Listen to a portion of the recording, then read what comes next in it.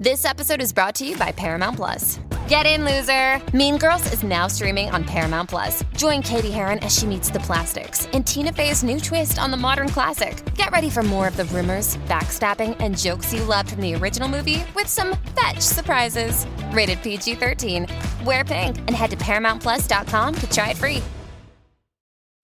Pius XIII was a great pope, but life evolves in spite of us. I'm the new pope. Who is the pope now? Who is the pope now? Who is the pope? Hi, everybody, and welcome to episode 3 of Papal Bull Resurrection, a companion podcast to the new pope. With me this week and every week is my co-host, a man who it might be the Pope. We're not quite sure yet. Eric Thurm. That is me. That's you. The ambiguous Pope. You're. I forgot to mention that you're Fanbyte's chief liturgical correspondent. That's correct. And theological expert. And theological expert, political commentator. And we're joined today by our second ever guests, Chris Wade and Molly O'Brien, co-hosts of and introducing the world's best music biography podcast. Best and most, yes. It's only. Yeah. Only. Okay. Only. As far as we know, actually, I've never seen somebody else that does something. For it anywhere else. And this, I should mention also that this is the only young/new Pope podcast. Yes. So don't believe the hype if you've heard about another one. Oh, also, I'm Merritt Kay, and I'm the features and trending editor of fanbyte.com in case you got this far and somehow didn't know that. I thought you were going to say the features editor for the podcast. For the podcast. Like, that's cool. Also that, yeah. Like John Malkovich in this episode, we're taking a very long time to introduce ourselves to the world. Yeah, so I would love to start with a new segment that we're bringing to the show, the first new segment of Papal Bull Resurrection, in a segment for guests that I am calling Confessional. Ooh. Yeah, welcome to... It's not as exciting as that sounds. In Confessional, I would love for you guys to start off and tell us a little bit about your relationship with Catholicism, if any, and your relationship with the young Pope, if a lot. Which a lot. Do you want to go first or should I? You should and also also maybe start us off with a, I don't know if you need to talk about sins, but you can ask for, we'll do confession. Bless me, Eric, for I've sinned. Yeah. It has been 7 years since my last confession. No, you can start, Chris. I have only epigenetic memories of Catholicism. Both my parents were, my mom was born from German and Italian Catholics in Cincinnati, and my dad's family is straight Irish Catholic. So grandparents' generation, very Catholic. But I think like a lot of people who were raised by very Catholic families, like American white ethnic families in the middle of the 20th century, they grew up deciding that they hated the Catholic Church. So I had none of that. Though I guess you would say that I am then culturally Catholic. Were you baptized? I don't think so. I don't even know. Okay. You're going to hell. Yeah. But all of my, genetics and family structures, have the signs of a Catholic family, very Italian on my mom's side and penitently Irish on my dad's side. So, that's my relationship to it. I didn't really do any churching when I was young. My mom specifically was very resentful of the Catholic Church because she, my mom's dad died suddenly very young, and my mom's mom eventually found a guy who I knew my entire life as my grandpa, who was her second husband, and they fell in love, and she wanted to marry him, and the Catholic Church was like, he is divorced. Absolutely fucking not. No way. And he was already taking care of their entire family. My mom, her 3 sisters, my grandmother at the time. And so they got married anyway. And the fucking Catholic Church excommunicated Wow. my grandma. That's like pretty metal, actually. Yes. Respect to your grandma. Yeah. What did they convert to? I think she just kept practicing Catholicism as like a like I don't know what you would call it, like non-welcomed She Catholic. did at-home Catholicism YouTube videos. Yeah, exactly. to stay in Wait, shape. is that a thing though? I wonder if that's a thing. Like people who have been like kicked out of the church but then still fundamentally like believe in it, but it's just been decided that they don't get to be part of it anymore. Yeah, it's called Satanism. No, but just opposite? okay. Catholicism. No, but I'm serious. That must be a thing, right? Yeah, I don't know if like I actually don't know what the deal was, and I should actually talk to my mom about this because I think it was like I think she like still went to church or like had to just move churches and just like kind of practice Catholicism in Catholicism for the rest of her life. I don't know. Tactical very weird. Christian action. Yeah. She had to like stealth maneuver into the church. Yeah. Yeah, she wore like a big hat like over her, covering half her face or something. Metal Yeah. Gear Christian. So anyway, my mom hated the church because they were mean to her mom, and that's basically my memory of this. Yes. Molly. I was raised Catholic. I was baptized. I was confirmed. My confirmation name is Teresa, the Spanish one, not the French one. That's important to distinctivize. My parents were obviously both raised Catholic. They thought it sucked, but they were still like, we got to like go through the whole motions. That's very Catholic. It's super Catholic. Yeah. No, they like, my dad went to Catholic school. Oh God. So yeah, I grew up doing the whole like Sunday school thing. And then my big act of rebellion was like 2 weeks before I was supposed to get confirmed, telling my mom, like, I don't believe in God. So can we like not do this? Cause it's going to be like, fake. It's just going to be doing it for clout. And she was like, can you just do like it for the vine? Yeah. Just, do it for the do bite. it for the gram. And she was like, can you please just like for the sake of like my whole family, like not fuck this up. And I was like, oh, so like that's what religion is about, is just like keeping like It's about family. it's about family. Yeah. As John Paul III eventually pontificates, is like, it's all about the fam. He literally does. Wow. Yeah. Yeah. He's the only person in the world who gets to actually pontificate. Yeah, literally. Good. So yes, that's my background with Catholicism. I'm not a practicing Catholic currently, but that's why I love the young pope. Yeah. I love the new pope. Can you guys give us a brief amount of flavor about your thoughts about the first season? I mean, I got into this basically because of you, just texting me young pope memes like 7 times a day for like 4 straight weeks. And I was like, I guess I need to watch this. And then as soon as you start watching it, you're like, oh yeah, this does rock. It's it's a hilarious, like psychedelic, bizarrely sincere, but also deeply cynical examination of like faith and politics and society, we live in. Yeah. It does say a lot about society. Yeah, it's great. I mean, I feel like people throw around this term a lot, but in terms of things on TV that you could like honestly describe as Lynchian, that isn't just like totally ripping it off. It's like Lynchian plus just a generous ladle of like Catholic imperious elegance.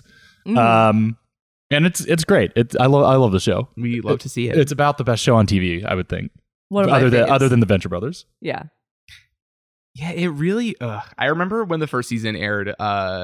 There were people who were like, the most Lynchian show on TV this year is Legion, which was a year that both the Young Pope and literal Twin Peaks aired on television, and people were like, "Whoa, just like totally mind blowing," because he's like his hair stand up and psychedelic crazy.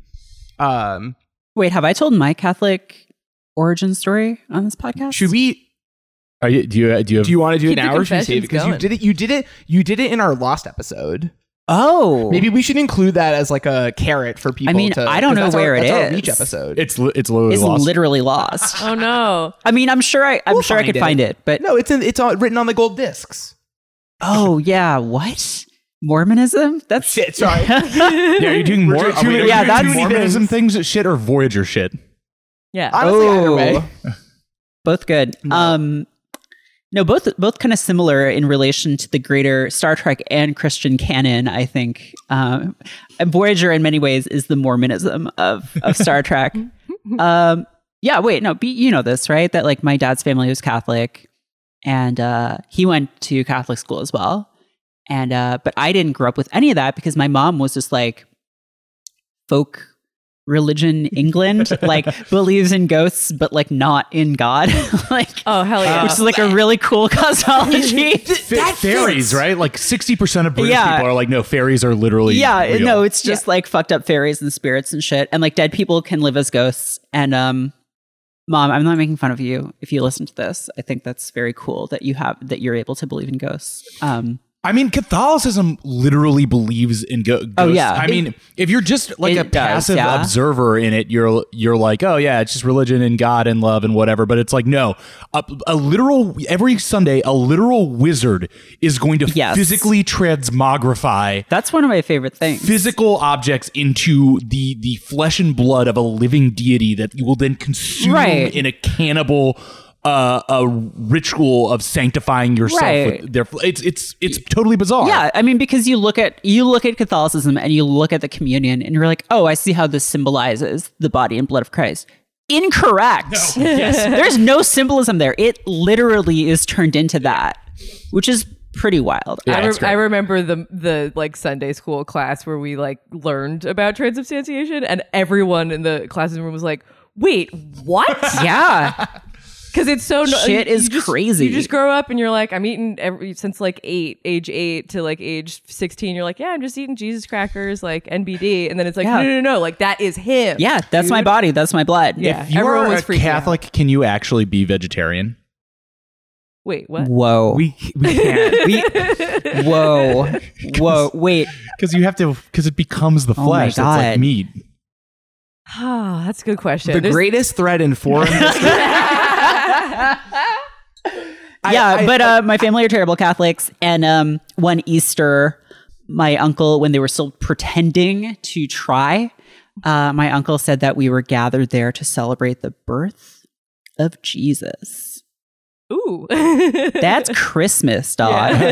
It's the rebirth. of Easter Jesus. is the death one. Yeah. That's where he died. Easter is birth part 2. Yeah.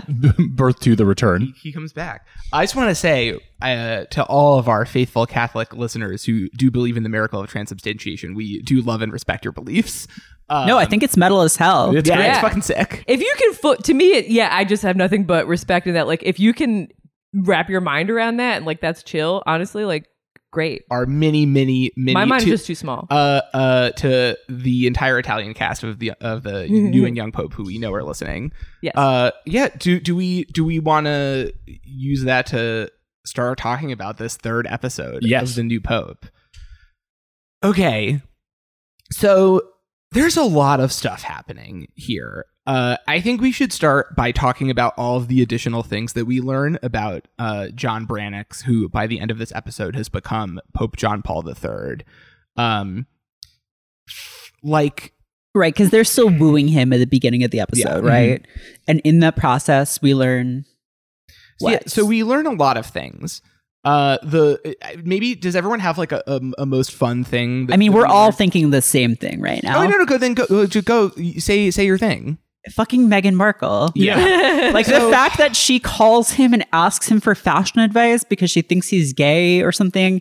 And like, there's multiple scenes where he flexes by just being like, oh, tell her I'll call her back. Or just like, oh, it's dreadful that Meghan is called. He says they want to be influences, yet they don't know color combinations. That is the most important thing about That's wild. influencing. Yeah. Yeah.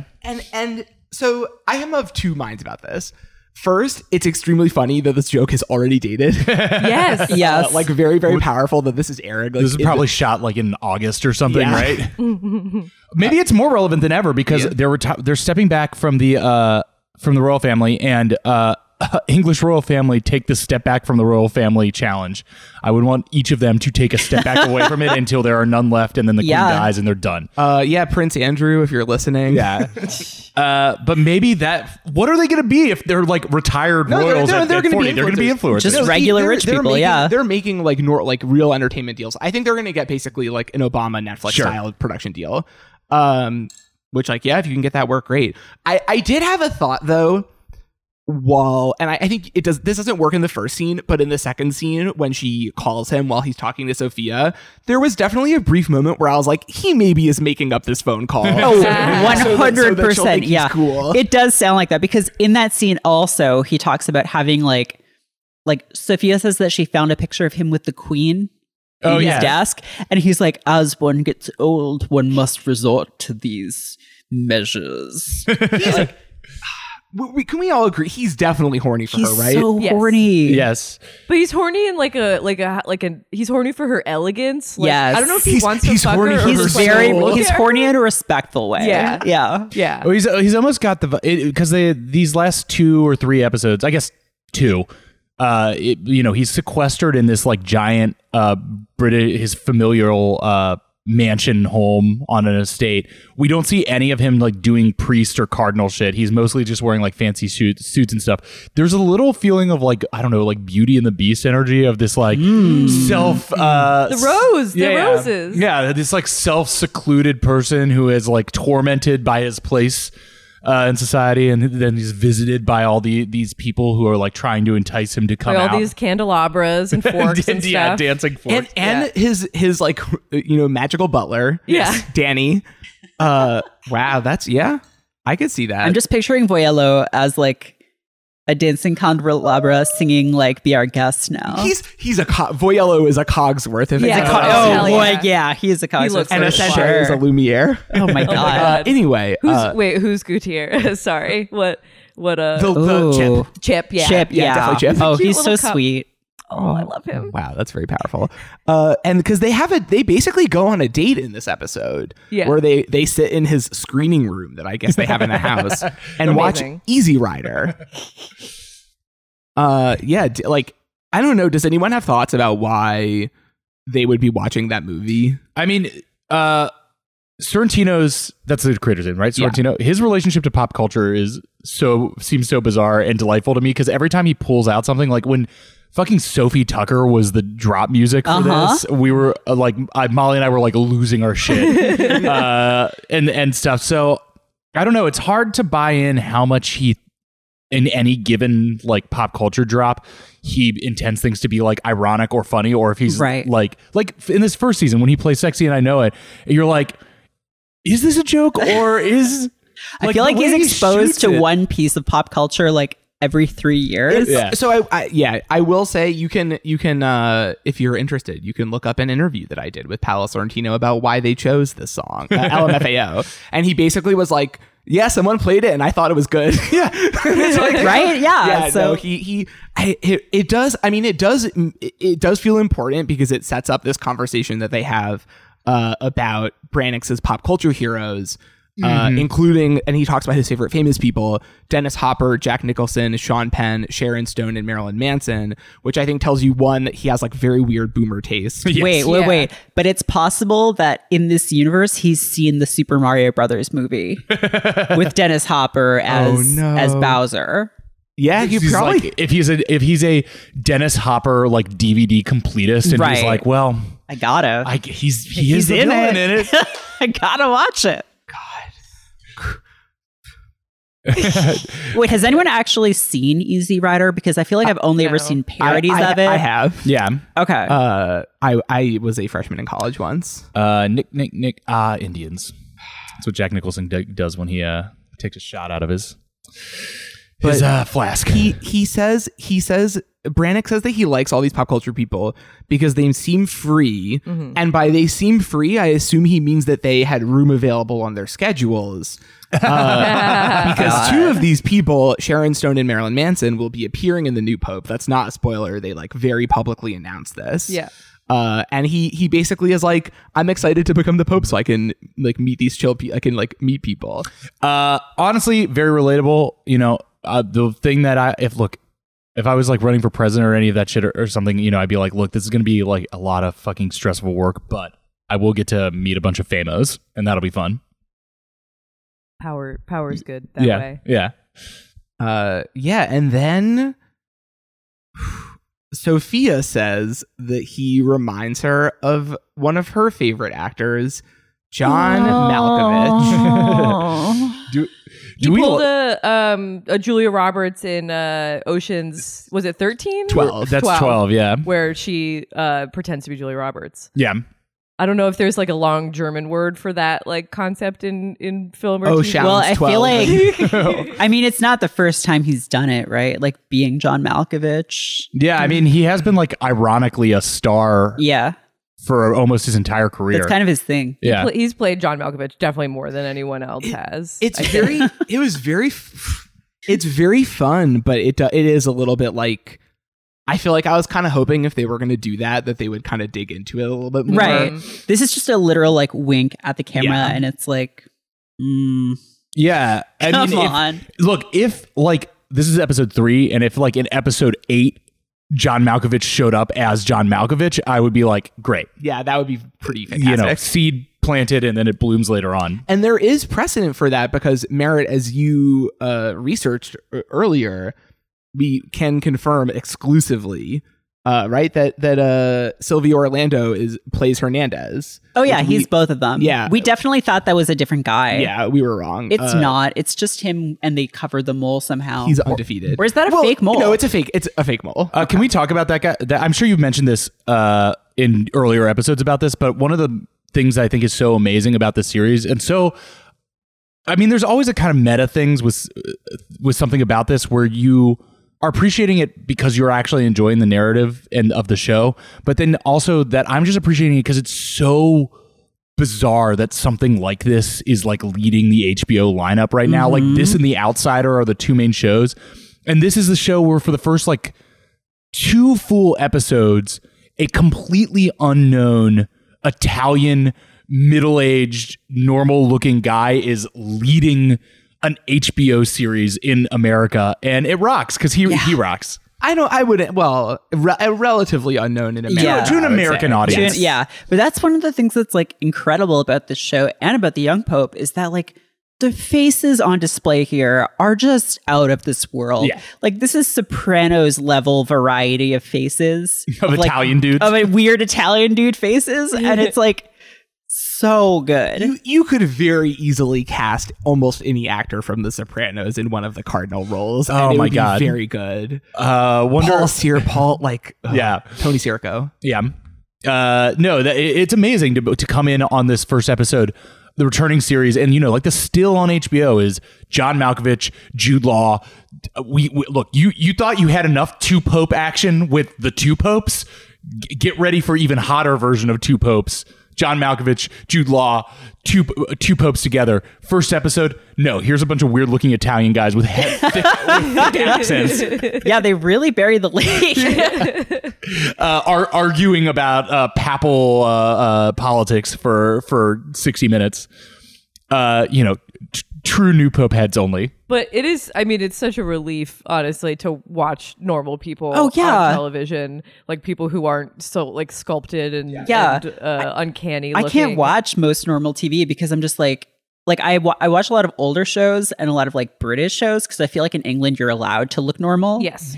But if you look at like the way that things have changed with like HD cameras and stuff over the last like 30 or 40 years in the States, like how even sitcom actors look has like changed so much. Right. Everyone's so smooth. Everyone's so smooth. Everyone's like, yeah. Like think about like the supporting cast of Cheers versus Right. like the supporting cast of, I don't know, Modern Family or whatever. Where like literally everyone on that show is a model except for what's the Married with Children guy's name?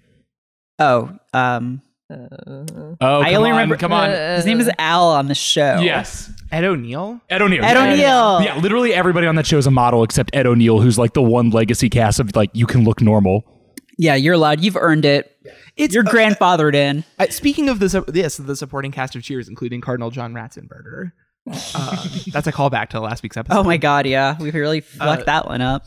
We did. It was great. It's okay. We're allowed to fuck up as many times as we want because we just get to confess afterwards. Well, it's so because that joke, I feel like, is a weird like turning point because after that, all of the other stuff with his papacy becomes like very serious. Like that's the scene that happens right before they're like, also ISIS is back. Oh yes. Oh, yeah. What is going on with that?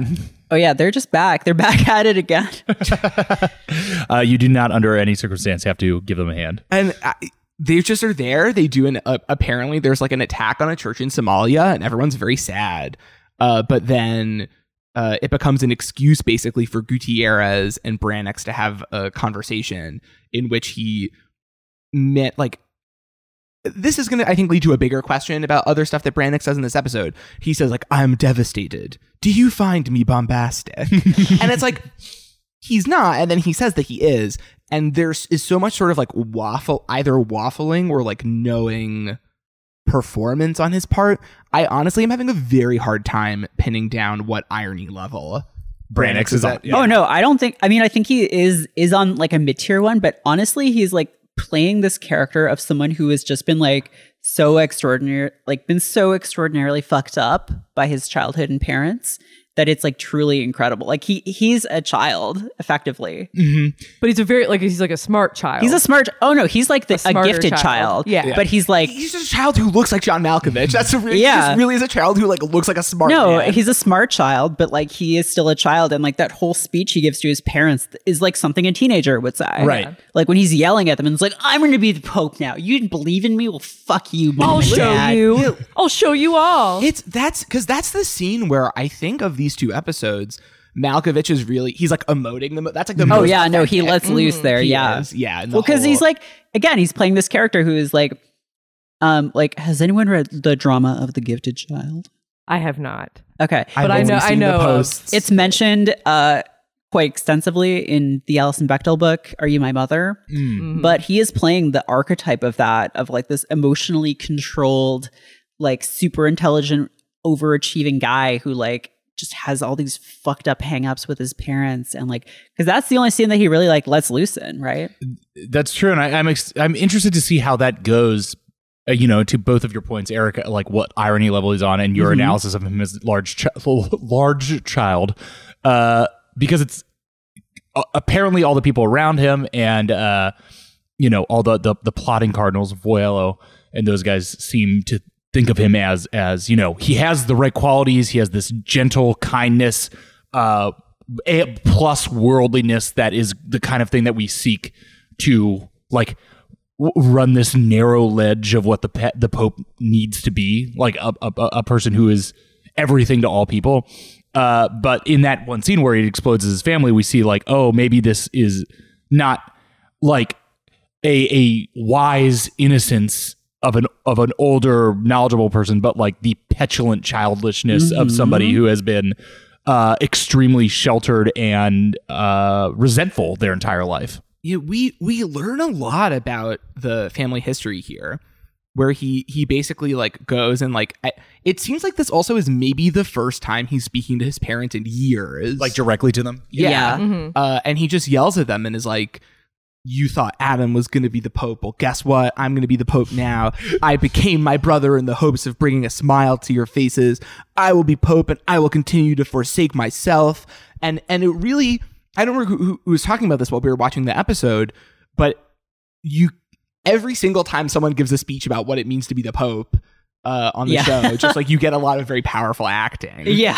I mean, it's like Game of Thrones shit. Yeah. Like, I'm gonna be the Pope now. The game of popes. But yeah, and he The Game of says Popes. love is forsaking yourself, and that's what he learned from his parents. Is that's what love means to him? Because someone asks him in episode 2 what love means to him, and he doesn't actually answer. He asks everybody. No, he else. asks them. Yeah. And then I think someone asks him, or maybe he doesn't, but he doesn't give an answer. And then he does here, where he's just like, it means just like forsaking yourself for everyone else. A thing I want to like point out, and I don't know if there's like anywhere to go on this, but I just like want to point it out because it's been really bothering me, is that he says that his parents expected Adam to be the Pope, and he was also like going into the priesthood, which means that his parents' plan for their family was to like kill their family. Right. Yeah. Right. Yeah. Because they were like, We okay, talked about this last week. Yeah. Because like the going into the church thing is like a second son thing to Yeah.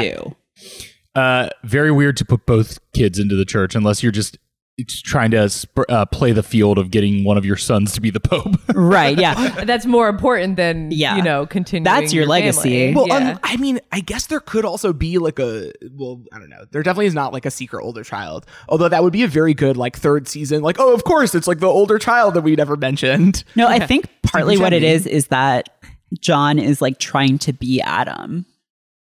Like literally assume his identity in like almost like a comic book way. Yeah. He does say that. I became my brother in the hopes of bringing a smile to your faces. And he It is weird when they're both dressing up in like junior priest outfits. Like teens wearing like the collar and stuff. Like that's like, I didn't question that the first time I watched this episode, but then this time I was like, why are they doing that? Is this allowed? Is this allowed? Can anyone just put that on? Although I'm sure in like most traditional Catholic raisins, like if you really went into the priesthood, you were wearing a collar and doing shit by the time you were like 18 because that was like halfway through your life. Oh yeah, you, like, true. Doogie Howser being a priest where you're just like super advanced, and then by the time you're like, I don't know, 13 or something, you're like, yeah, you're good enough to lead a parish. That feels like, so this is, I'm like 100% talking out of my ass here. That feels like more of a distinctly like Protestant thing. Yeah. Like of like child preachers. prodigy, Yeah, that's like a real. True, yeah. Because you actually don't want hyper charismatic leaders in the Catholic Church because the point is conforming to the top down dogma, not like inspiring people from being like a Right, yeah. Then you have idolatry, which is what the problem with Jude Law or Lenny Belardo is. Which I want to bring up just the difference because now that there's a new pope and there are two popes, one is sleeping and one is up. Just like the difference between the ways that they interact with their concept of God. Like Lenny was just so much more like, I think the way they treated him, like he was holy, like he was having a conversation with God, and you kind of, at least to me, when I see John talking to God, it seems like he's more like talking to himself or talking to his brother. Mm-hmm. Like he's still like kind of trapped in the corporeal world. Like there's nothing that seems especially like sacred about him. Do you agree? Yeah, I mean, I don't want to spend too much time revisiting the young pope because I know you guys already did it. But you know, this is it's me and been Molly. 4 years. It's your first time to put some. The fucking best moment of TV that year, I think, is Jude Law's commanding God to perform a miracle. God. You must. He's powerful. Yeah. He's a powerful man. And John is like, he's fragile. He's a porcelain. Yeah, they're very different people. It's funny because we're talking about him as being more like corporeal in a person, given that literally we do get to see the first interaction between the two popes in which Ghost Lenny returns. Yes. And he says, God didn't like me either. Right. That's after his parents have said, or his dad takes his mask off in that scene and says, God doesn't like you. That's so fucked up. Like, I knew that the childhood was fucked up. That's such a fucked up thing to say to your child. They really fucking Who's hate going to him. become the Pope? They blame him for the death of, they think he didn't do enough to save Adam. Which we still haven't found what is the precise circumstance. Although we mentioned this in the while we were watching, the skis are part of the altar. The shrine that they have built up. Yeah. I do kind of, that's like one of those things where I kind of hope, I mean, talk about Lynchian, that we don't ever fully get like a flashback scene where we see his brother dying. It's like one of those things where, you know, I think a lot of things like this are better when you have some questions about what the truth really is. And so I hope the death of his brother is something that we only kind of get like vague hints at. And what's in the box, too. What's in the box? Like, literally Oh, yeah, we his still don't hand. know what's in the box. What's in the box? That can be your theme song. Yeah, that's the new segment. What's in the box? Because we've opened the that's a door fun to new segment. segments now. Let's go. We've done it. I mean, we've added one segment. Now we can just have infinite segments. Like I have to memorize a list of like 65 different segments now.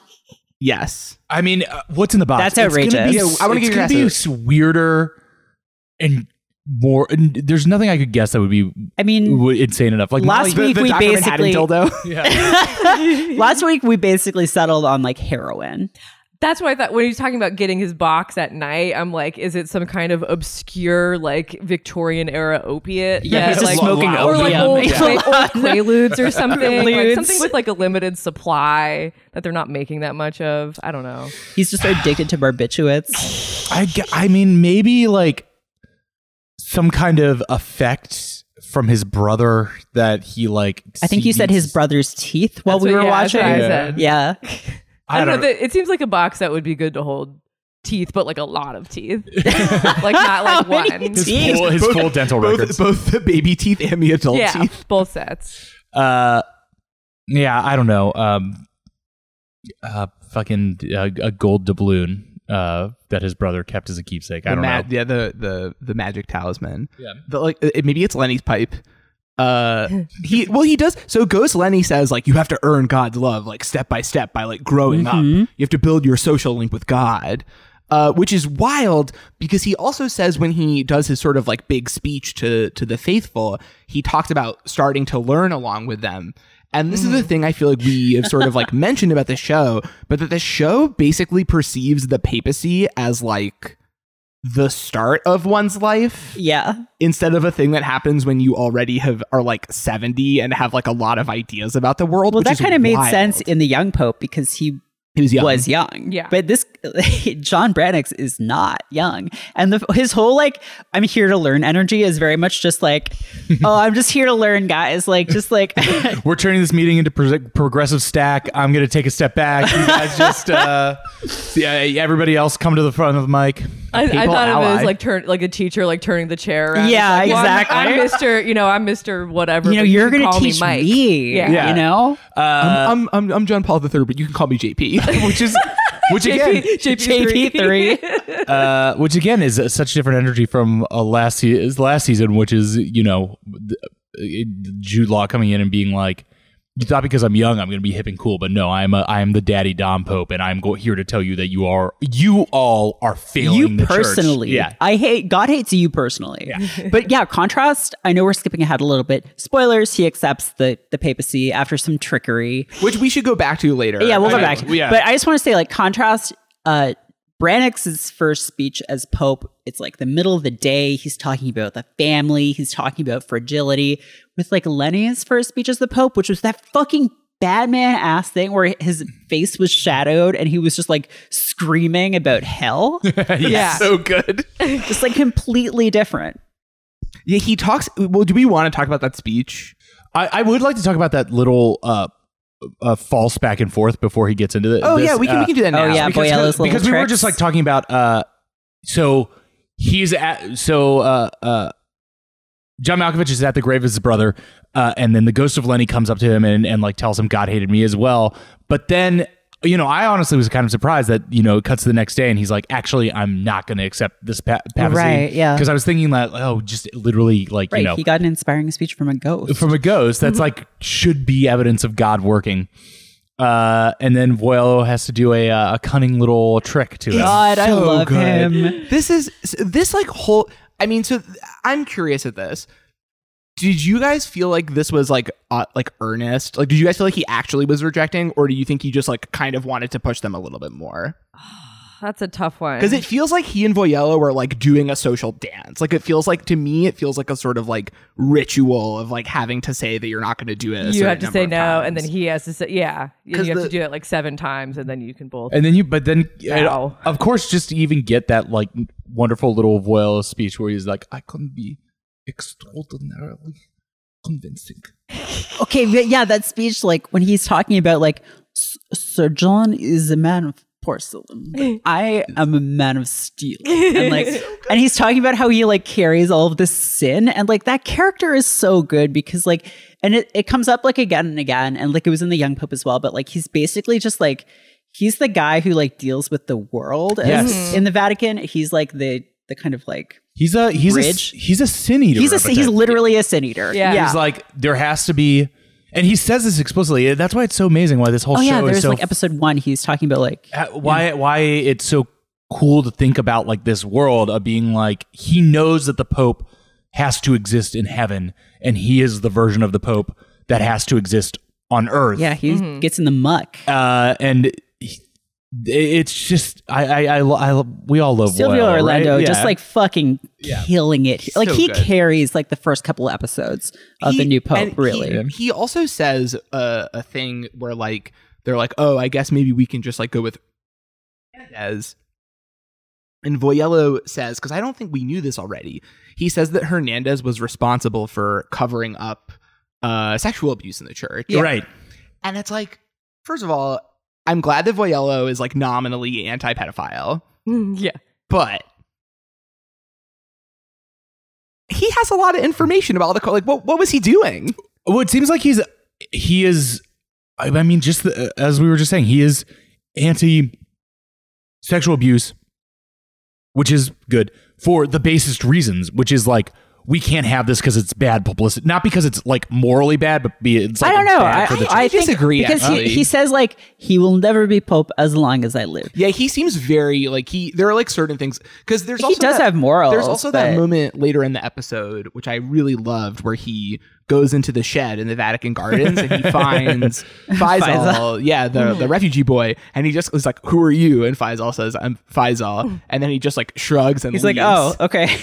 Like you can see the like All right. math meme lady that's just like calculating, being like, this is not worth my time. Same with the poor like nun, like kind of sexy chic nun whose mother is dying of cancer. Like he picks what to like ignore and what to not ignore, and that's his kind of best quality. That's so interesting. Yeah, 'Cause that's not how I read it at all. Yeah. Well, I think that he's like very crass about these things, and when they're doing like the Pope deliberation in the second episode and stuff, and he's like bare bones, like the next Pope must be anti-sex crimes, vaguely pro-gay, pro these things, and that's or pro like immigration, and that's it. He's the papal DNC. Yeah, he is. He's like, Yeah. he's like, there are 3 filters. That's all we need. It doesn't matter like how they came to these things. Like he's extremely transactional about these things, which is very interesting. It's a fascinating character because he has to be both transactional and a true believer at the same time. Yes. What a rascal. What a rascal. as Brandon Skull, because He tricks him into being the pope. it's incredible. he- And it's so easy. It's not that hard well, either. You get this because he says like, "Oh, don't worry, we found somebody else. Like it's totally fine." And then he sort of like very slowly walks out of the room, like one step at a time. Like It's like waiting. a reverse Columbo. Yeah, and, He makes the other guy say, "Oh wait, one more thing." yeah. And then the shot kind of like pulls back a little bit and focuses on him as Branix is like, just out of curiosity. No, I mean, not that it's a bit. I mean, look, it's not. I mean, a big look, deal. I don't care. I don't Look, care. it doesn't matter. But Who's it going to be? I also like that the dog was like laying down at his feet, and then when you see him in the like background of the shot, like the dog is up. Like he's like, wait, I want to know this too. Also, shout out literally every location in this mansion for just being a perfectly composed space. oh my god, All the seriously. art. Yeah. It turns out that like being rich seems like it fucking rules. And he said, well, speaking of other rich people, he says, he gives him the name of this count, and he's like, oh, Norman nobility, and it's like a French guy, I guess. His name is like Francois something, I think, right? Yeah, and you could like feel like you could hear the gears turning, and Voyello's like kind of like smirking in his head. And then they go out to the van the next day, and they're like getting ready to leave, and then he just like comes out with all of his stuff, and it just like gets into the car. The first thing he says to them is, "My dog gets car sick. My dog, what's the dog's name? Valencia. Valencia gets car sick. So I hope you won't mind if like she sits in the front." That is so perfect that the no is when he gives them the no, he brings everyone in, sits them down. There's like this perfectly symmetrical tableau. But then when he says yes, he's just like, all right, fuck it, let's drive. Like Yeah. there's no dramatic yes. Like he's not comfortable with a dramatic yes. They peel out of the mansion while the beginning of Highway to Hell plays. And we The smash doors are locked. credits. I think you'll find escape is quite impossible, Sir John. But yeah, no, he's like, "Oh, I looked that guy up. I couldn't find him." And Voyelle was like, "He died 6 years ago." And he like then like Sir John's like looking around and like the fucking like usual suspects, like, what the fuck? Like, Yeah. And then he's like, "Oh, you rascal!" And then they it's all just like laugh. They all laugh, and it's like he just agreed to be both.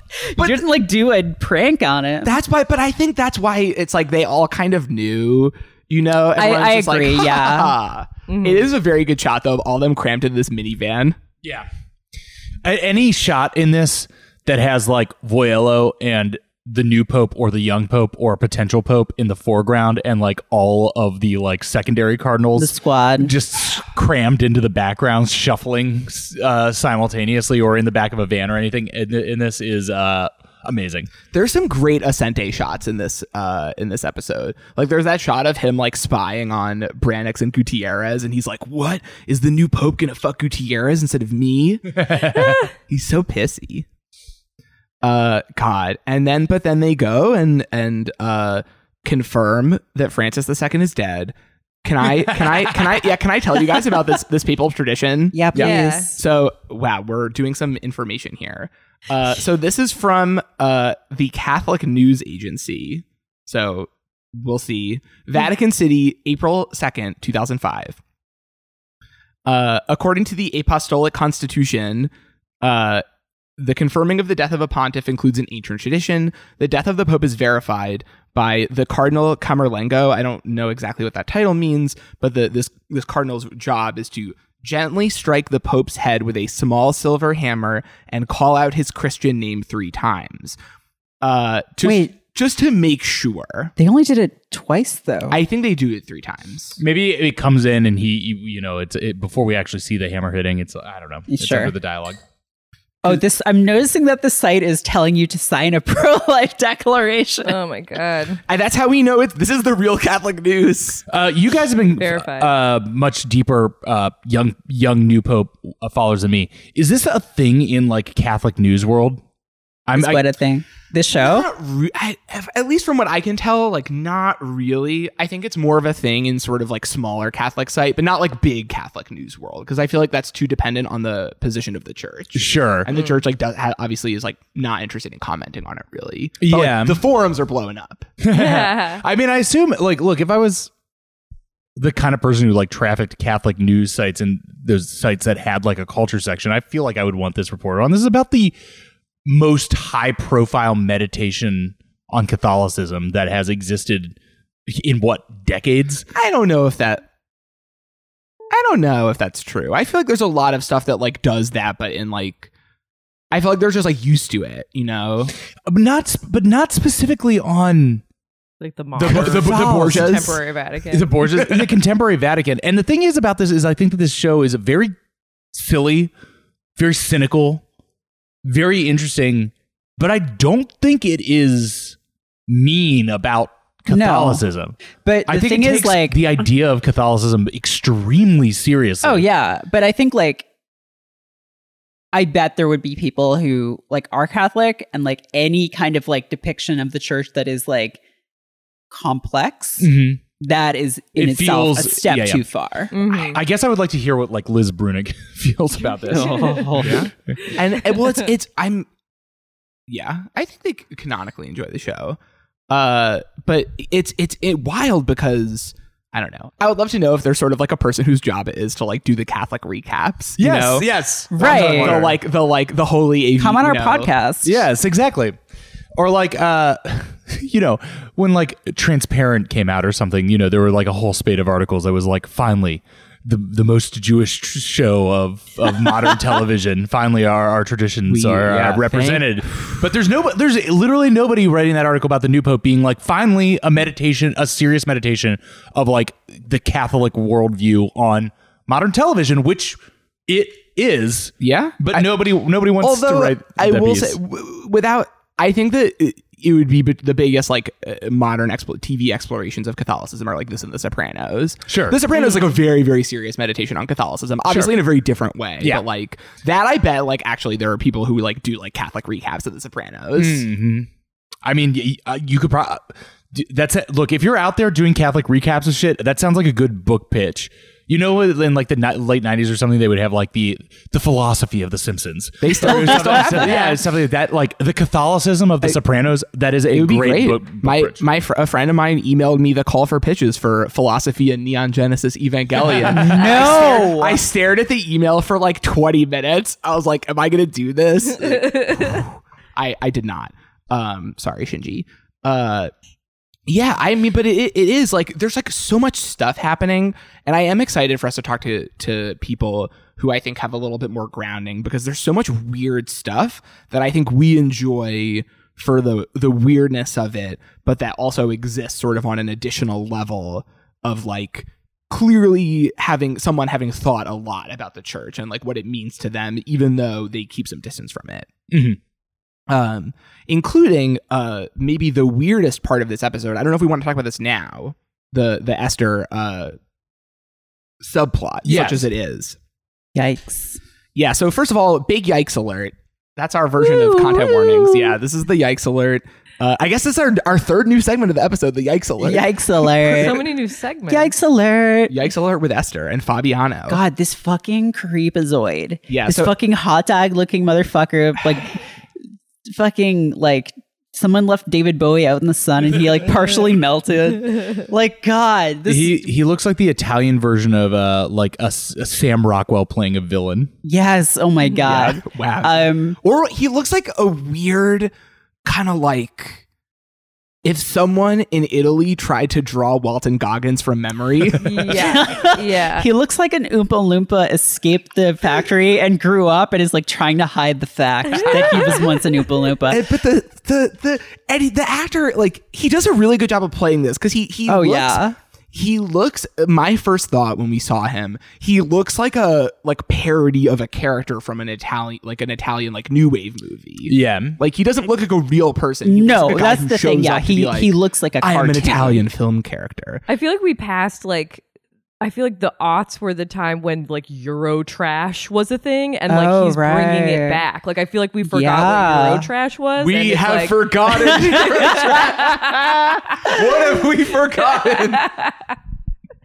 Okay, but so yeah, we're getting into Esther's arc in this episode. Basically, she's been like staying in a church, like in a house that is like owned by that priest's friend or something, and then he's coming back and he wants his house back, and she has no money because she has no job and her husband left her.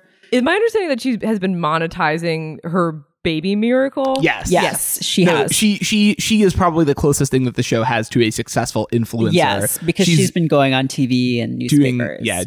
Doing papal essays for But Exo Jane. In episode, It happened to me. In episode 2, though, we saw that well was starting to go dry because she was given less than she expected from a TV producer who told her that she's been telling that miracle crap to every newspaper and TV station in the world. And so she's kind of in this tough spot. One thing I thought interesting about this is in the first 2 episodes, so we have kind of these 3 subplots going on, and one is the terrorism thing, one is this Esther thing, and one is the nun and Faisal thing. And in the first 2 episodes, they were both just kind of barely hinted at. Like you got one scene of each of them, and then this episode, it felt like it really stepped on the gas for all 3 of them. I mean, the terrorism thing is still like the least fleshed out because you get like basically one scene where you're like, hey guys, terrorism happens. They did a Yes. terrorism. They did a terrorism. Do you guys remember They done did it again. when 9/11 happened? How we're always never forgetting. In this house, we're always every never day. forgetting. Every day. But yeah, I was kind of surprised that they stepped on the gas so much of this one. It was a lot of There's sudden a lot Esther of Esther content. Because they like meet at like outside the school or at like a party or something. It's for Pius's birthday. Right, for Pius's birthday. Yeah. And he tells her that he says, I do one of the world's oldest and most useless professions. I repair watches, which is I'm pretty sure how the show is going to cross over with Watchmen at some point. Yes. His son Or Heroes. becomes Dr. Manhattan, or Siler, and Esther clearly extremely horny for him from the jump. Yes. Which we get confirmed in a scene where one of the balloons pops at the party, where they're like, "Oh yeah, she horny." That's symbolism. Yeah. And he tells her to meet him, or he doesn't tell her, but he's like, "I have to go watch the sunset." I have to Go go watch watch the the. Please sunset. watch my son. Sorry, I gotta go. I have to go watch the sunset. I'm a normal human person. Oh my God. and we have a really terrible. So then do we want to just go through the whole subplot? Yeah, this they whole- doink. Yeah. They bone. We see Fabiana wearing some really horrible tighty whities. putting out major Matthew Rhys as Clark in The Americans vibes. And also the child Pius is in the room.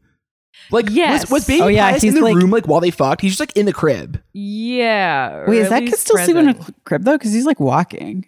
It's no one knows how old. How he do is. babies work? He's like a year old or something, right? Maybe The more. babies kids were walk between at a 0 year? and 4. Yeah. I'm just interjecting for no reason other than I'm like, what does Fabiano mean as a name? And it means bean farmer. Isn't that cool? Oh, he's a bean farmer, all right. Anyway. Oh no! I don't know what that means. That's horrible. But she also I do like the moment in that scene where she tells him to shave his body hair. Yes. Yeah, she's like, oh, hey, we're gonna fuck, but also, hey, like, can you change something like about your fucking self? Like, I don't really like that. You kind of gross me out, Yeah. even though we just They're- boned. like Esther's like very much taken advantage of throughout this episode, but there are like moments like that and other moments where it feels like she is mostly just tired and like annoyed at that this is the way that the world works. Yes. And I'm I guess we'll see how that develops. When she's getting kicked out of the church house at the beginning in her first scene, and the priest is basically like, well, landlords have rights too. Yes. You know? Oh my god. Or just like when she's like, what should I do? Like, I'm so screwed. Like, what should I do? And in my head, I'm like, well, we need like a solid like social safety net Yes. for people. And he's like, you need a miracle. I'm like, no, he says you don't need a miracle. No, he yeah. not only says you need a miracle, he says you need a miracle, and then we cut to a shot of him with his hand on her thigh. Yes. Yeah, this, but the body hair thing is also, I guess, foreshadowing for what happens to her. Oh my god, yeah. wow. Okay, Oh, yes, no. I didn't realize that. But okay, so we get like two great tastes that taste great together, which is like a weird sex work subplot and like a weird disability subplot. Because basically what Fabiano proposes is that he knows this really rich lady who has a, in his words, physically deformed son, who she doesn't let out of the house Yeah, serious physical deformities because of her shame. And he's basically like, hey, if you fuck this kid, I bet she'll pay you. And he's so like, it's so clear how much he's like planned this. Yes. Oh, And yet yeah. he still talks about it in this way where it feels like he like is forcing her, or like she has to like force him to say it. Which is like very excruciating. Mm-hmm. And like, he's like, yeah, it's just like, I mean, I guess like maybe you could do this. And in the very like Italian New Wave way, he's just like looking off into the middle distance and like smoking a cigarette and being like, perhaps, I mean, if you want to bring it up that way, then we could maybe arrange a thing. And there are a lot of shots of them that are framed like where we see them through a window, which also the end credits are that shot. Because maybe obviously because there's like a lot of voyeurism sort of material in this subplot. But I want to ask a question. Do you guys feel like there's any parallels between this and the sort of like Voyello Brannick's Con? I like didn't have this thought the first time we watched the episode, but the sort of like dance of like him knowing where they're going and like it like I couldn't tell if they were supposed to be paired together, of like Voyello convincing Brannick to be the Pope and then Fabiano do like, and I don't mean that as like a good comparison. No, It's no, just but sort I of, mean, like, like, is it there? there's the symmetry to it. I mean, yeah, I think you can make that, that symmetry, especially because in a way, Voyello needs him to do this. You could argue debasing task of being the head of the Catholics, even though he has this incredible like trauma about it, in order for Voyello to maintain power and continue the cover up of the assassination that he had ordered. Sure. Maybe. So yeah, in a way, it's making this self-proclaimed gentle porcelain man force himself into the public eye. Is it, love is what was it, sacrificing yourself, or Yes. like that's the same suggestion with this like basically like low key. I wouldn't say it's like coercion, but like a Oh yeah, I mean, guided- he's a pimp. Yeah. Yeah, absolutely. He did say he Like, was literally. engaged in one of the world's oldest professions. And and basically they get into this argument where she's like, oh, that's a sin. Prostitution is a sin. And he's like, it's not a sin. It's charity. And then when she won't budge on it, he's like, well, then Pius's future is worth more than your sin. Like, so like, And then you she need to confesses, sacrifice she yourself. confesses about it, and the fucking priest, Priest's like, yeah, go for it. the priest who's a landlord is like, sounds good to me, dude. He's like, that's your miracle. Yeah. Yeah. You got 2 miracles, baby. Let's do this.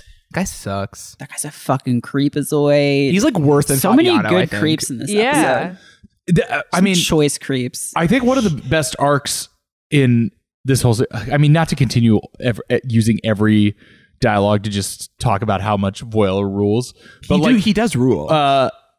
the thing about how there are so many people in this universe who are like, you know, higher ups in the Catholic Church who are revealed to be creeps, and manipulating all the people around them. And then Voyla is the one person who is in perhaps the situation where he could be the most of a creep and the most of an abuser.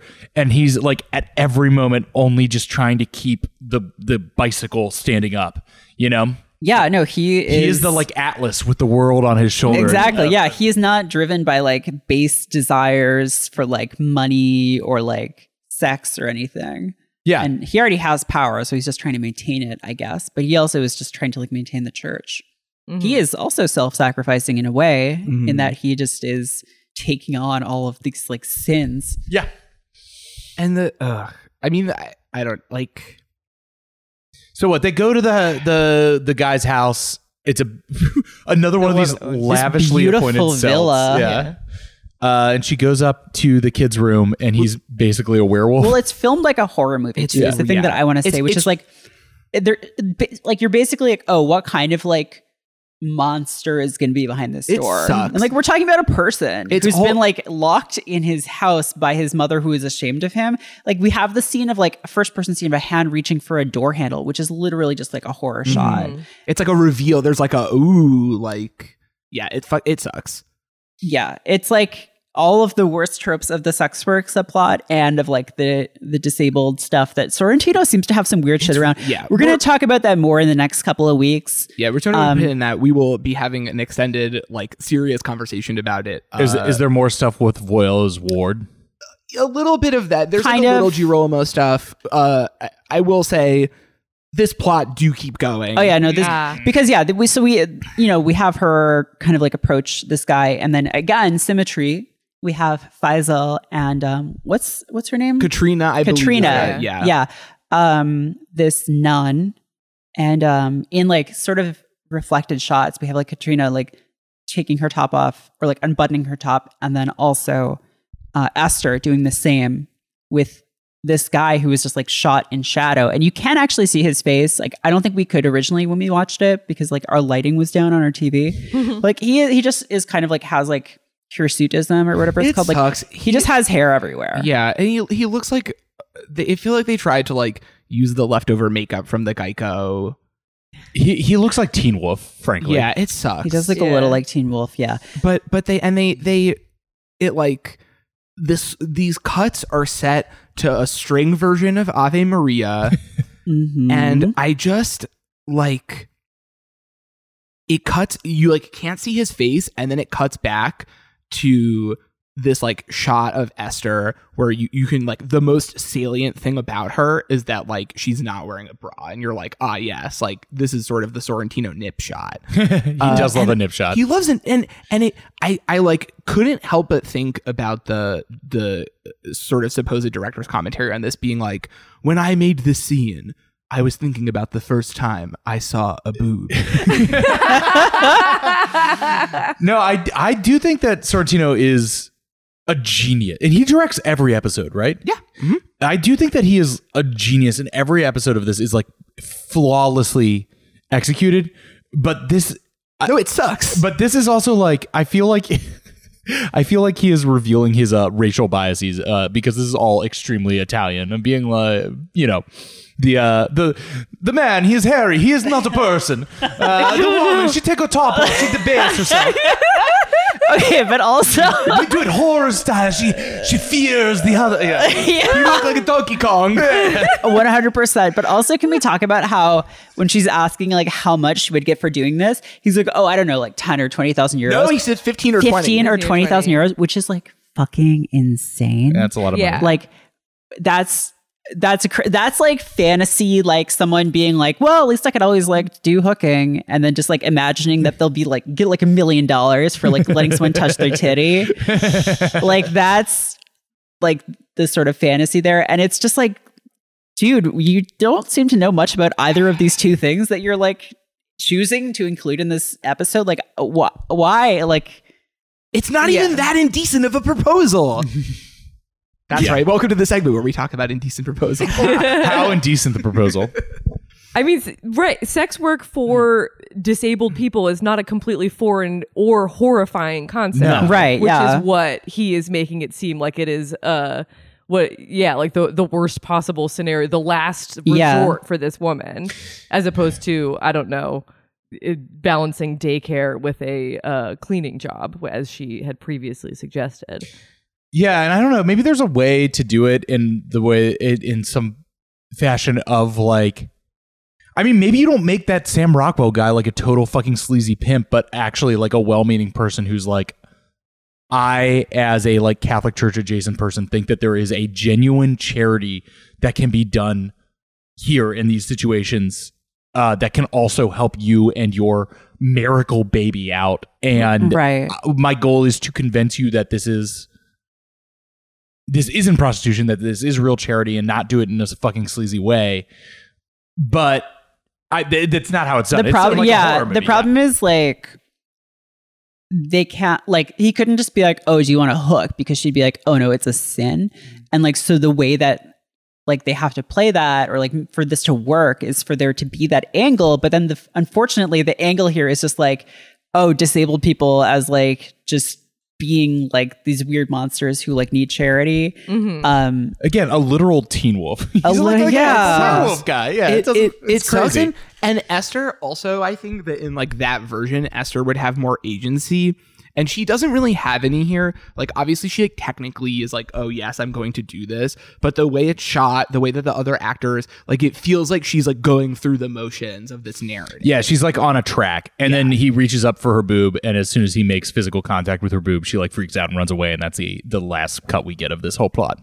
Well, yeah, and then we also have that mirrored scene of that nun trying to make Faisal touch the titty, and he's just like, I'm out. He's afraid. He's afraid. He's afraid. He's like, this is too much, man. Yeah, I mean, honestly, a bunch of fucking That kid's been through a lot. He's been through a lot. He's a refugee living on the Vatican grounds, Right. And then a cloistered nun is trying to seduce him. I feel like in the middle of a public, Yeah. a semi-public It's not even like, location. yeah. Out there. They're just like right I out honestly there. feel like Al fresco. I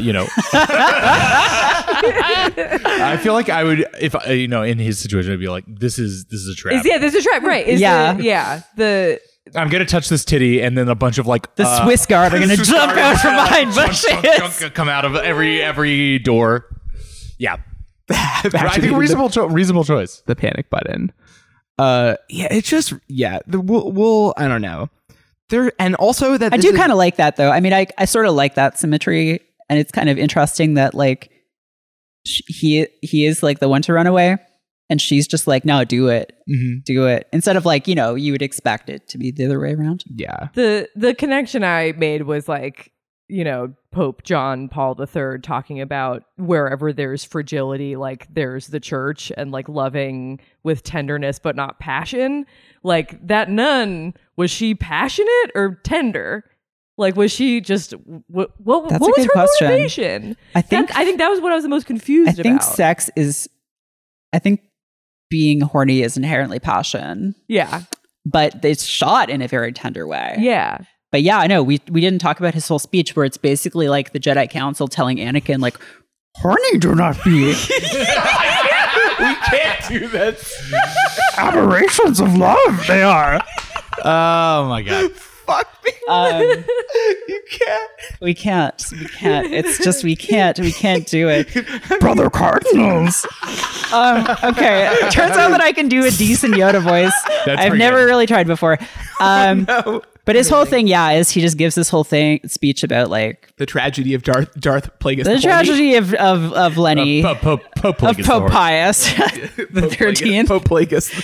No, but yeah, his whole thing is basically he's like, oh, you're gonna come with me with all these fucking problems, and I'm gonna tell you they're all just aberrations of love, and they're all just perversions of the ways that we love, and like the answer is to be less passionate and more tender, and like passion like distorts your priorities and your like ways of interacting with the world and other people, and he's basically and if you fuck up, like you're out. You're out of the family. And this is in his speech to the cardinals.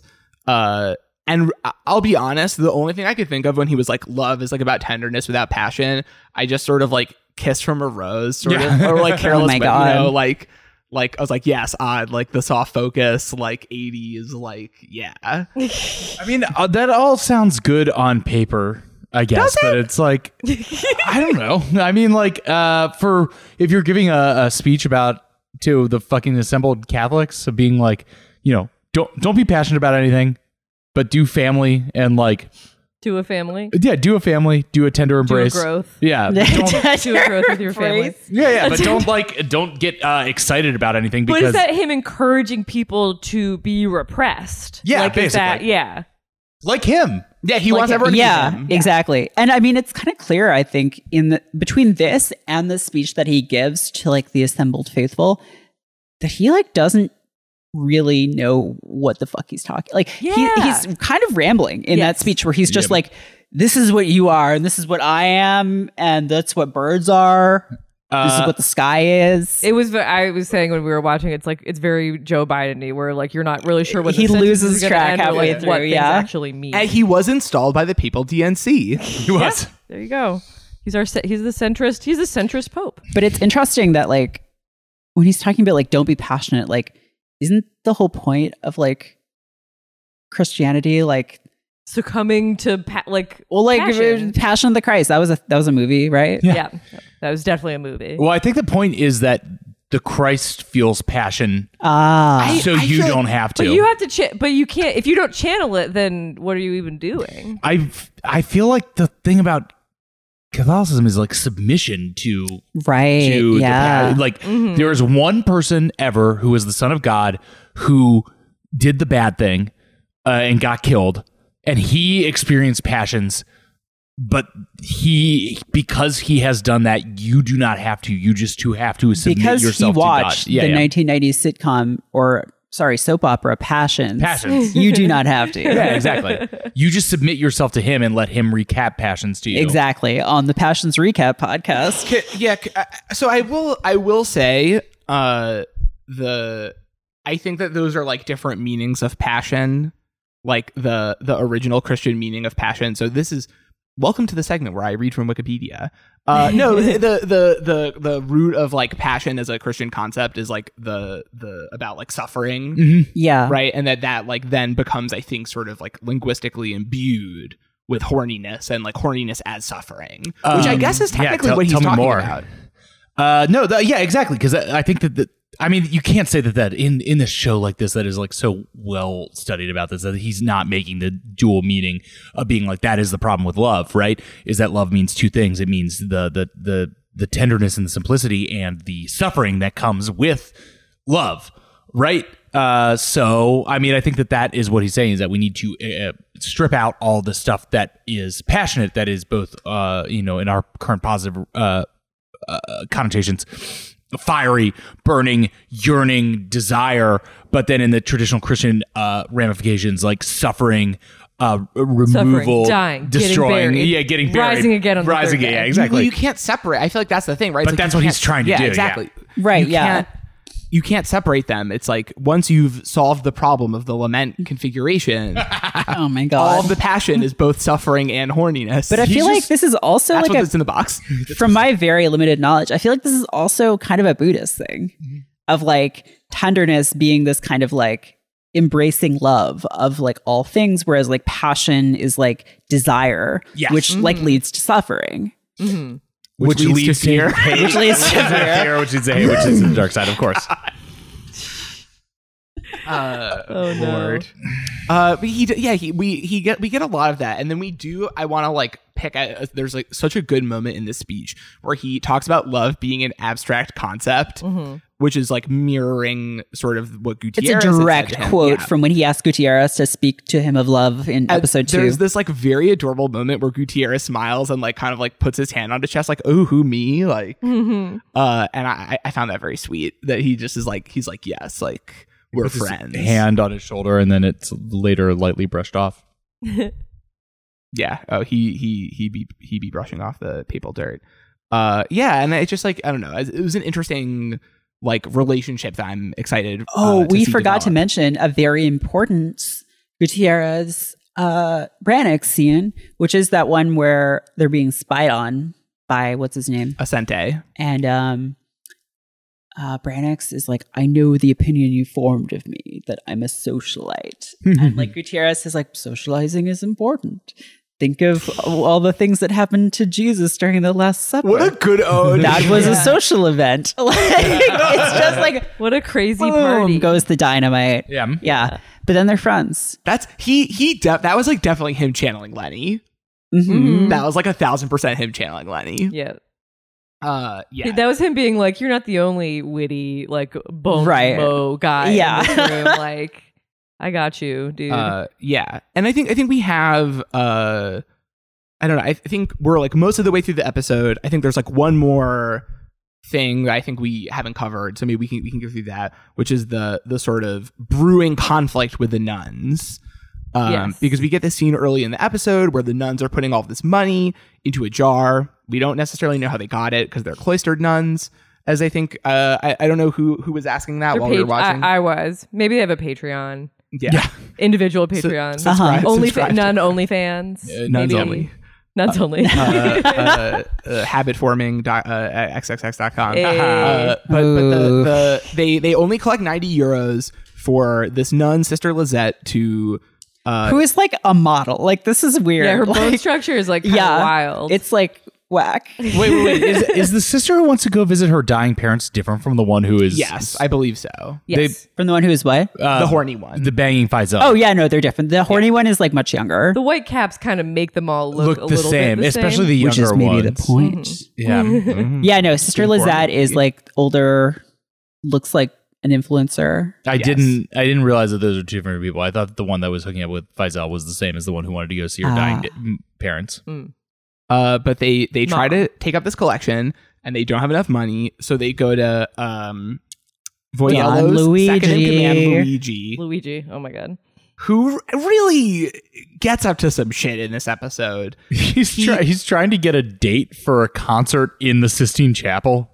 No. No, Well, he's giving them tickets. Yeah. Yeah. To that musical. But it's not in the Sistine Chapel. It's not in the Sistine Chapel. Oh. No, they ask if it's in the Sistine Chapel because they're like, oh, is it like on the premises? And he's like, no, it's just like a normal theatrical production. It's like, we can't like leave the Vatican. And he's like, oh yeah, I totally forgot. Like, I have all this power. And then he you calls don't. somebody else and asks if they want to in go. the middle of the In the conversation. middle of the conversation, he's like, hey, do you want to go see this thing? And we'll get a pizza afterwards. And he really relishes, right? This is, I think, the contrast with Voyello.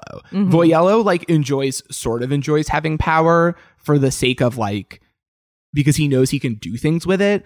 And Luigi is enjoying sort of having this power just because he likes being able to deny other people. Yes. And he's such an asshole because he doesn't tell Voyello about it. He like mentions that Cardinal Spalletta, the one who looks like a terrible like flop sweat perv man, The guy from the bunker. we hate him, that he got into Bentley because the nuns mentioned that in the meeting, and then he doesn't bring up the request for this like probably not very extensive amount of money.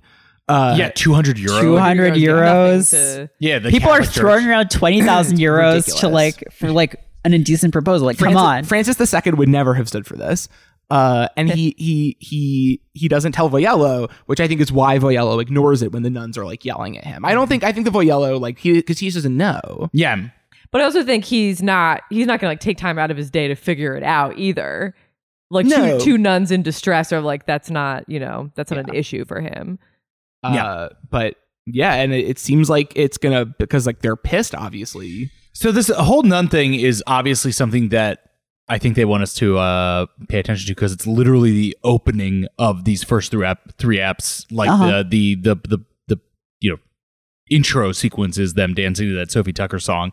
And now we have these two plots, which is both the nun trying to get to see her parents, and then the other nun who is maybe having this flirtation with this refugee. So I don't know. I'm still not sure what he wants us to get from this, but I'm excited to see where the nun plot goes. Well, so I mean, we should talk about the the end of this plot for now, which is like I think quite close to the end of the episode.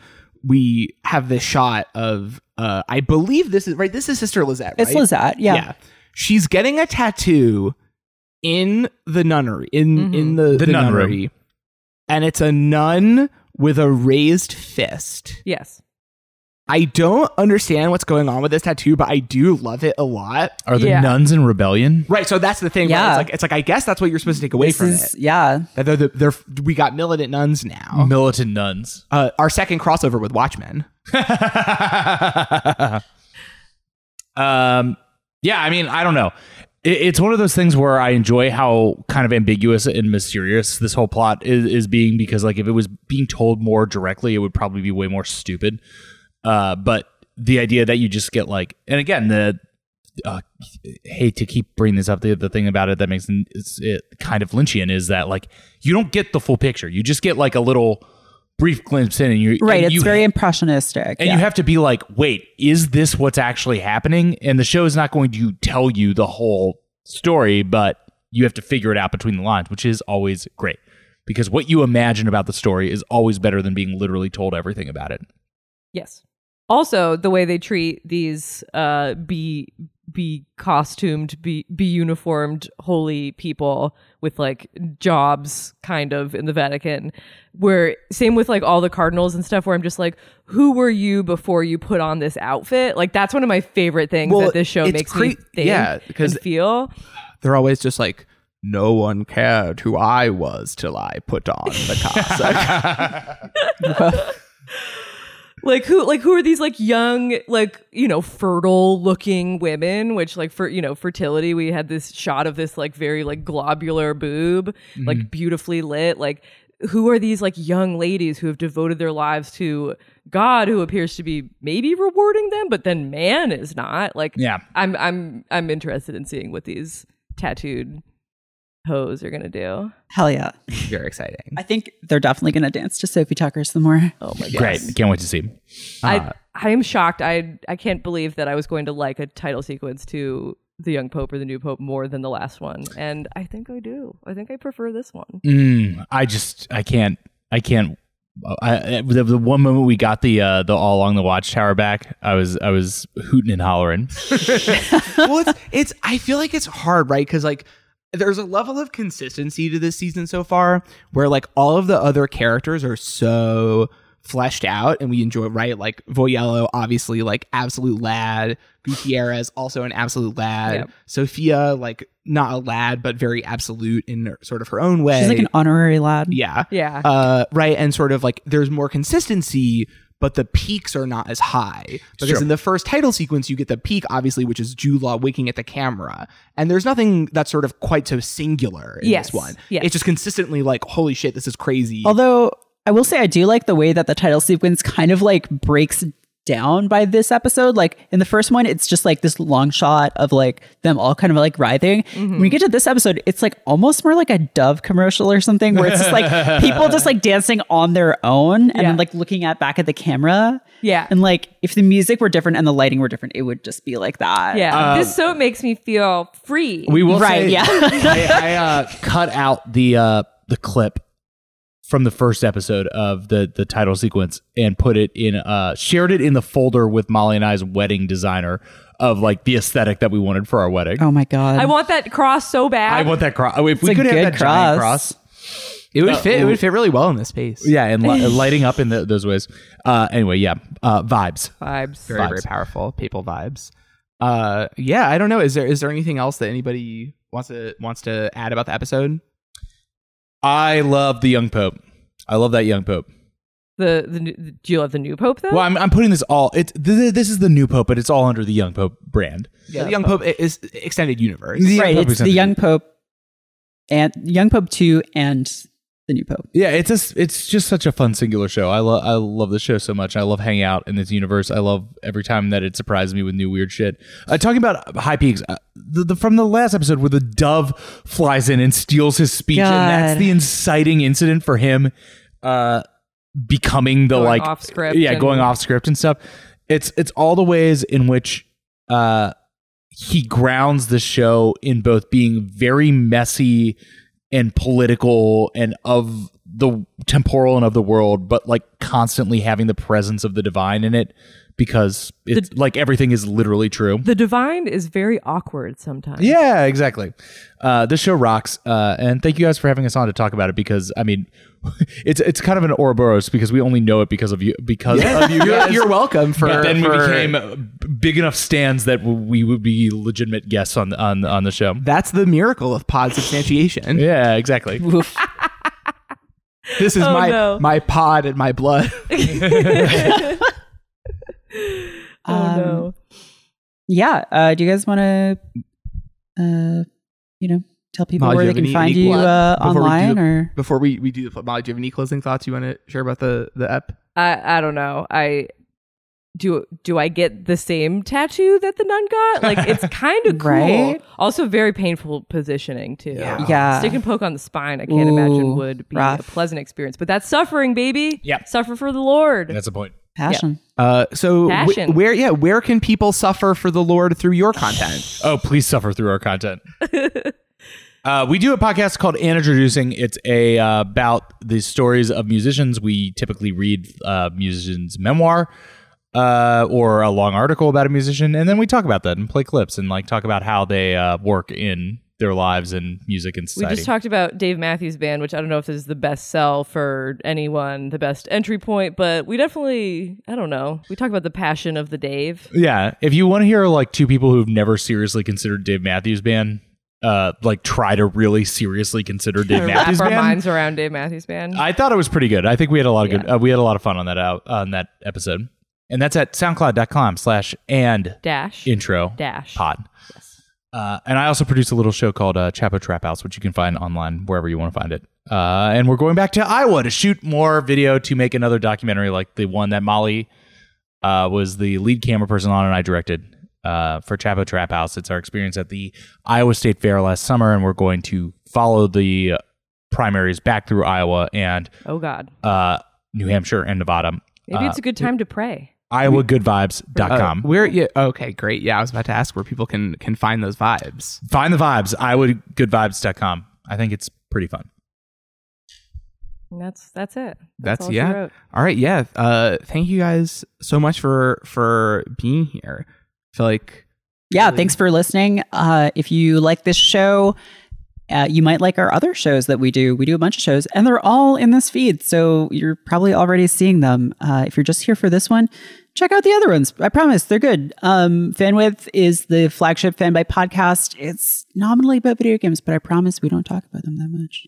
Trust me. it's all about building social link with God. Yeah, it's mostly about God and Improving your social credit score. yeah, Social credit score. yeah, all that stuff. Social capital, that's really big right now. All that stuff. So Fanwidth is good. We also do a show called You Love to See It, which is a movie rewatch podcast. That one's good. They're all good. So just check them out and go to fanbyte.com if you like our content, because we've got written stuff there, and you can follow us at Fanbyte Media. Eric, where can people find you online? If you really want to, you can find me at Eric Therm on Twitter, where I mostly post screenshots from the young or new pope, or screenshots from anime, or both. Which I'm really excited to dig into the show Vatican Miracle Examiner, because I really think it's going to be like a big font of like crossover content. Ooh, wow. Is that an anime? Yeah, it's an anime that like is like about like Wait, Vatican Miracle Examiner. I can't tell if you're joking. I'm not joking. We'll talk about. Well, I'll show you after. Okay, tell me off the air. Also, are you still doing recaps or reviews? Yes, I'm doing episodic reviews of the new pope for the AV Club. So if you go to the AV Club and search for the new pope, you will find some stuff that I wrote about it. And you can keep an eye out for some more stuff coming up. I will hopefully be digging in a little bit to the yikes warning material and thinking a little bit in a more serious context about the like very, very bizarre stuff happening with disability in the show. Cool. Very fun content. Yeah. I'm on Twitter at Merritt K. Oh, Fanbyte's on Byte now too. So we're Fanbyte on Byte. We also got, I think we got at CNN, at IGN. We've registered a whole bunch of them. So just, look for your favorite brand and we might already own that. We're squatting on it. We're going to amazing. We're going to make our big bucks selling at CNN. Back to CNN. Back to CNN on Byte, the new Vine. Yeah, and I guess until next time. Yeah, let's. Do you guys know our catchphrase that we sign off with? Step. I do not. No. It's is it time for us to get a new, or are we sticking? We want a new catchphrase. Say the phrase. Say it. Do it. I mean, we're the popes now. We're the popes now. We're the popes now. Look at me. I'm the pope now. There's a new pope now. No, as what do you think about taking the first step toward God? No, that's too much. Okay, we're the popes now. We're the popes now. We're the popes now. We're doing it. You said it 3 times. I said it 3 It's times. True. I summoned. Bye. Bye. Who is the Pope?